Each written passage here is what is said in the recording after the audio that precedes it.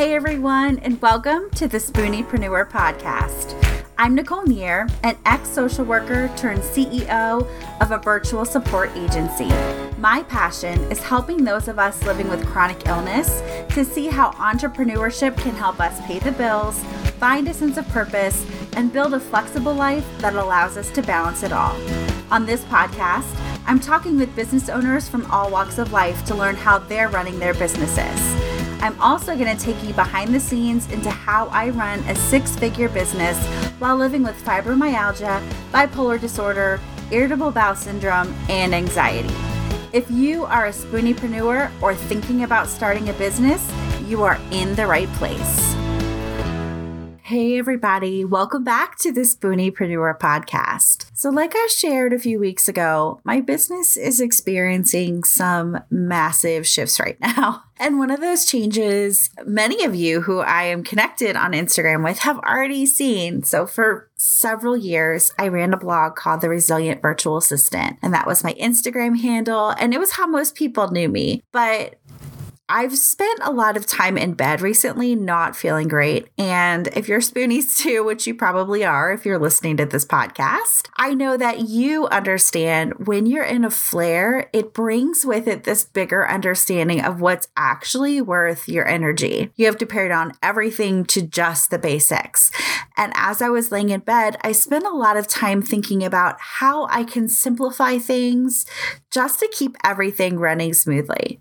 And I came to the realization that it just didn't feel right to call myself the Resilient VA anymore. You know, while I started my business as a virtual assistant, I now spend more time as the CEO of a virtual support agency that I've built and supporting Spoonies to grow their businesses on their own terms. So if we're not connected on Instagram, you should go look me up at Spooneepreneur Podcast. I'm so excited. I'm so excited about this change because it's still the place where I'm letting you see what's happening behind the scenes in my business. You get to see pictures of my cute kitchen and our dogs, and I'm giving you tips and strategies you can use to grow your business. Another change that's been happening recently is that I've been on a lot of sales calls. And if you listened to my podcast a few weeks ago, holy vulnerability, that was a hard one to record. We had a few clients step away from working with our agency over the last month. And since we're here, I'm going to just step on my soapbox for a minute because I've had some questions come in from all of you, like wanting me to spill the tea about what went down. So here's what I have to say about this. And I want to preface all of this with the fact that these are my opinions. They are nothing more. They are nothing less. I fully recognize that I am a white woman. I have white privilege that I am still working through and trying to figure out my place in all of that. But I feel like I need to say something about what I'm seeing in the marketplace right now and what I've seen in the whole time that I've been an online entrepreneur. So if you are a virtual assistant and you've thought about hiring a virtual assistant, you know that there are many different ways to get support for your business. So you can hire somebody on Fiverr or Upwork. You can get a referral from a trusted friend or a mentor, or you can use a hiring agency to find a team for you. And the clients that chose to step away from working with our agency, they did so because they went to work with a hiring agency that solely employs virtual assistants from countries other than the United States. And in many cases, these contractors are working in the Philippines. And I've worked with several contractors from all across the world. And just like contractors in the US, some have been better fits for our agency than others. I mean, that's no matter where you're hiring, you have some people who work really, really well with your team, and some people, for whatever reason, aren't great fits.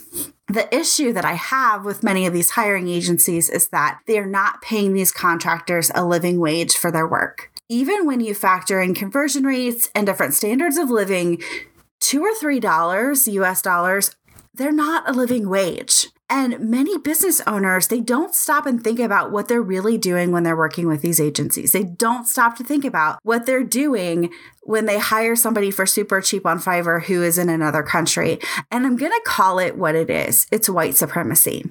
because most white people wouldn't think twice about paying a business coach who's living in Bali or some other country where there is a low cost of living the same amount as somebody who works in California. But when it comes to the people who provide the backbone for your business, who keep things running day to day, many people don't respect or place the same value on these amazing, skilled professionals. And I want to be clear, I am not saying don't work with an overseas contractor. I've worked with many amazing people who live in the Philippines and in countries all around the world. I am just saying that you need to pay them at the same scale that you would a US-based contractor. You need to value their work and the contributions that they're making for your business. Like, that's just how I feel about it. Okay, so I'm going to hop off my soapbox now, right? But since we've had clients step away from working with us, I've been really busy with discovery calls or sales calls. At our agency, we are so incredibly lucky that our business primarily comes from referrals, from word of mouth referrals. And if you've been working in a service-based business long enough, you've probably learned that when one client steps away, the universe sends another to take its place. It's really magical. It's a hard lesson that most of us have to learn when we lose a client. We have that initial freak out, but eventually you learn that, when one client steps away, usually something better comes in its place. And I know this is all really frustrating to hear when you're starting your business. Like, it's frustrating when I say we had all of these clients step away and then I booked 7 discovery calls in 2 weeks. And part of that is because those of us who have been doing this for years, let's be clear, I've been doing this for 6 years. We don't break down how we built the systems in our business to make this happen. We're not super clear with what it actually looked like for those 6 years to build a business that is able to do that. So today, I want to spell out the 3 things that you really need to do to get word of mouth referrals in your business, because getting those word of mouth referrals is the easiest way to fill your business with clients without spending hours and hours marketing. And we're Spoonies. This is the way we need to run. We need to run efficiently and effectively. So the first thing that you need to have in place is you need to know your ideal client. And I know you are totally rolling your eyes at me right now, because the first thing that any coach, any business strategist, any marketer tells you is that you need to figure out who you're going to serve and sell to. But this is basically true. But the truth is that this is going to shift a lot, especially when you're starting out. And that's perfectly normal. I think that we fall into this belief that if we find that ideal client, if we nail down what their name is, where they live, what their job is, how many kids they have, what hair color they have, that every problem in your business is going to be solved. But this usually is not the case. And most of you are probably shaking your head right now because you've experienced this too, right? The truth is that you really have to work with the people who are not your ideal client to figure out who you really want to work with. And then you have to nail down why that person wasn't your ideal client. So a great example of this is that many Spoonies face on the regular is they find clients who expect them to be available 24/7. These are the clients that'll email you all evening. They'll text you on weekends. They're shooting you Slack messages at 2 a.m. And then they get frustrated when you won't respond back immediately, right? And chances are, when you do this long enough, you can nail down red flags of clients who are not going to respect your boundaries. Maybe they're the client that sees the phone number in your email signature when you respond to their request for information and they call you right away, right? Or maybe they keep you on the discovery call for over an hour, pushing 2 hours, asking for you to give them basically free advice before they've even signed a contract. Or maybe they send that contract back with revisions on your refund or your termination of contract clauses, right? And if these sound super specific, it's because they're all things that I have personally experienced. Let's be real. And so I want to encourage you to take as many opportunities as you can when you're starting out. I'm not saying push yourself so hard that your symptoms flare, and I'm not saying that you should commit to projects that you know you do not have the skills or the capacity to handle, okay? But if opportunities hit your inbox that sound like something that you would like to try and you think you can do, then do it, right? If you hate it, dive into why. When things fall apart, ask yourself what really happened there so you can weed those projects out, weed those types of clients out next time. Because the more you're clear on who you like to work with, the better the clients you'll find. And when you find those clients who are aligned with your personality, with your experience, with your passions, those are the clients that are consistently going to refer to you because they have people who think the same way as they do, right? That's why they're friends with them. That's why they do business with them. And so they're going to consistently refer back to you. The second thing that you need in your business so that you're getting those word of mouth referrals coming in is you need to get crystal clear on the services or the products you offer. And unlike my advice with the type of client you work with, I really feel like you need to stay in your own lane with your offers. And this one can be really tricky for Spoonies because not many of us that I have seen are formally trained for the businesses that we're creating. For example, I have an undergrad degree in child psychology and a master's in organizational leadership, right? Nowhere in there did I take a marketing or a graphic design course. But I've been writing ever since I was young. And when I was working at a nonprofit, I taught myself the basics of graphic design so that I could help with marketing our events. When my mom started a bakery, I learned how to create a business plan, how to track expenses, and how to market on Facebook. When you're trying to figure out what services to offer, I recommend starting small. Start with one really basic service. So for me, I started with social media marketing because I knew many different types of business needed this kind of support, and I felt confident enough in what I was doing to be able to help them. The bonus was that I was able to grow my skill set as I went along. I grew with my clients. So pretty soon, I was able to build landing pages and build sales funnels and create marketing campaigns. Basically, you need to start small and build your way up. Also, it's okay if you start with something super basic and realize you hate it. For example, just because you have the skills and the expertise to build websites doesn't mean that you love doing it, right? Maybe if you've got brain fog, it's just too detailed work to handle when you're not feeling well. Or maybe you just love the graphic design stuff and you don't want to code anything ever again. It is okay to do something once or twice and then move on.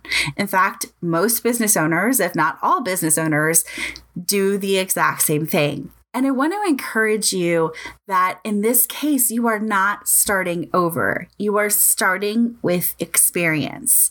You know that you love graphic design, but you need simpler projects to tackle right now. You could work on landing pages using a program like Leadpages. You could create social media graphics or even Canva templates for entrepreneurs. You might have a deeper understanding of what kinds of projects or businesses you like working for when you've done the thing that you hate, right? Maybe a simple website for a coach isn't a big deal, but an e-commerce website, like setting something up on Shopify, just isn't your jam right now. As long as you're incorporating what you've learned into your new offerings, you are not starting from scratch. Now, I know you are probably wondering what the heck this has to do with finding word of mouth referrals. I mean, what I'm talking about, it really, on the surface, feels like it has nothing to do with marketing, right? Well, the truth is that marketing is simply about meeting a need that somebody has. You have to know both who that someone is and what need they have. What is the underlying want behind it, because you cannot develop your marketing until you're clear on both of these. And when you're clear on this and you're communicating it consistently in your marketing, you start to get referrals from people who have never even worked with you. For example, I have people who have been guests on this show who refer people to me. If you aren't clear on the who and the what, you're never going to get these types of referrals because people are going to be clear about what it is that you actually do. Okay, so be clear about who you're serving, be clear about what you do, and keep that consistent in every communication you have, whether it's a conversation you're having in a networking conversation, whether it is what you're putting on your social media, whether it's how you're explaining your services on a discovery call. Just make sure that you're keeping it consistent. It can change, but if it changes, you still need to keep it consistent moving forward. So the final thing that I found that will consistently land you word of mouth referrals is networking. Now, full disclosure, I am one of the biggest introverts that you'll ever meet. Okay, I am shy with strangers, and I can only take small doses of people that I love and care about. I mean, the reason I started this podcast is because I was so freaked out by being on video that I could only speak into a microphone. Okay. When I started my business, networking would cause me to majorly freak out. Very early on in my business, I went to a conference for virtual assistants and I did not know a soul there. And right before I walked into that ballroom to register and go to the first networking event, I had to make a beeline to the bathroom because I had a full-blown panic attack, right? In the bathroom stall, just like crying and trying to catch my breath. And when the Ativan finally kicked in, I made myself mop up my face and march my butt into that networking breakfast, and it was terrible. Okay.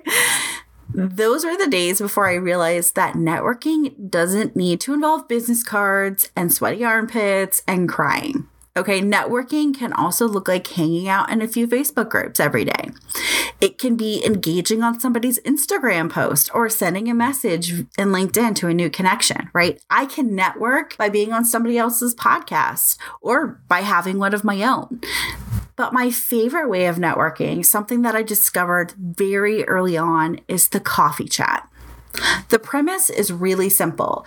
In the Facebook groups that I was frequenting at the beginning of my business, I would write a post asking if anyone wanted to connect for a coffee chat so I could learn more about what they were up to in their business. Absolutely zero pitch, just wanting to hear about, and meet new people.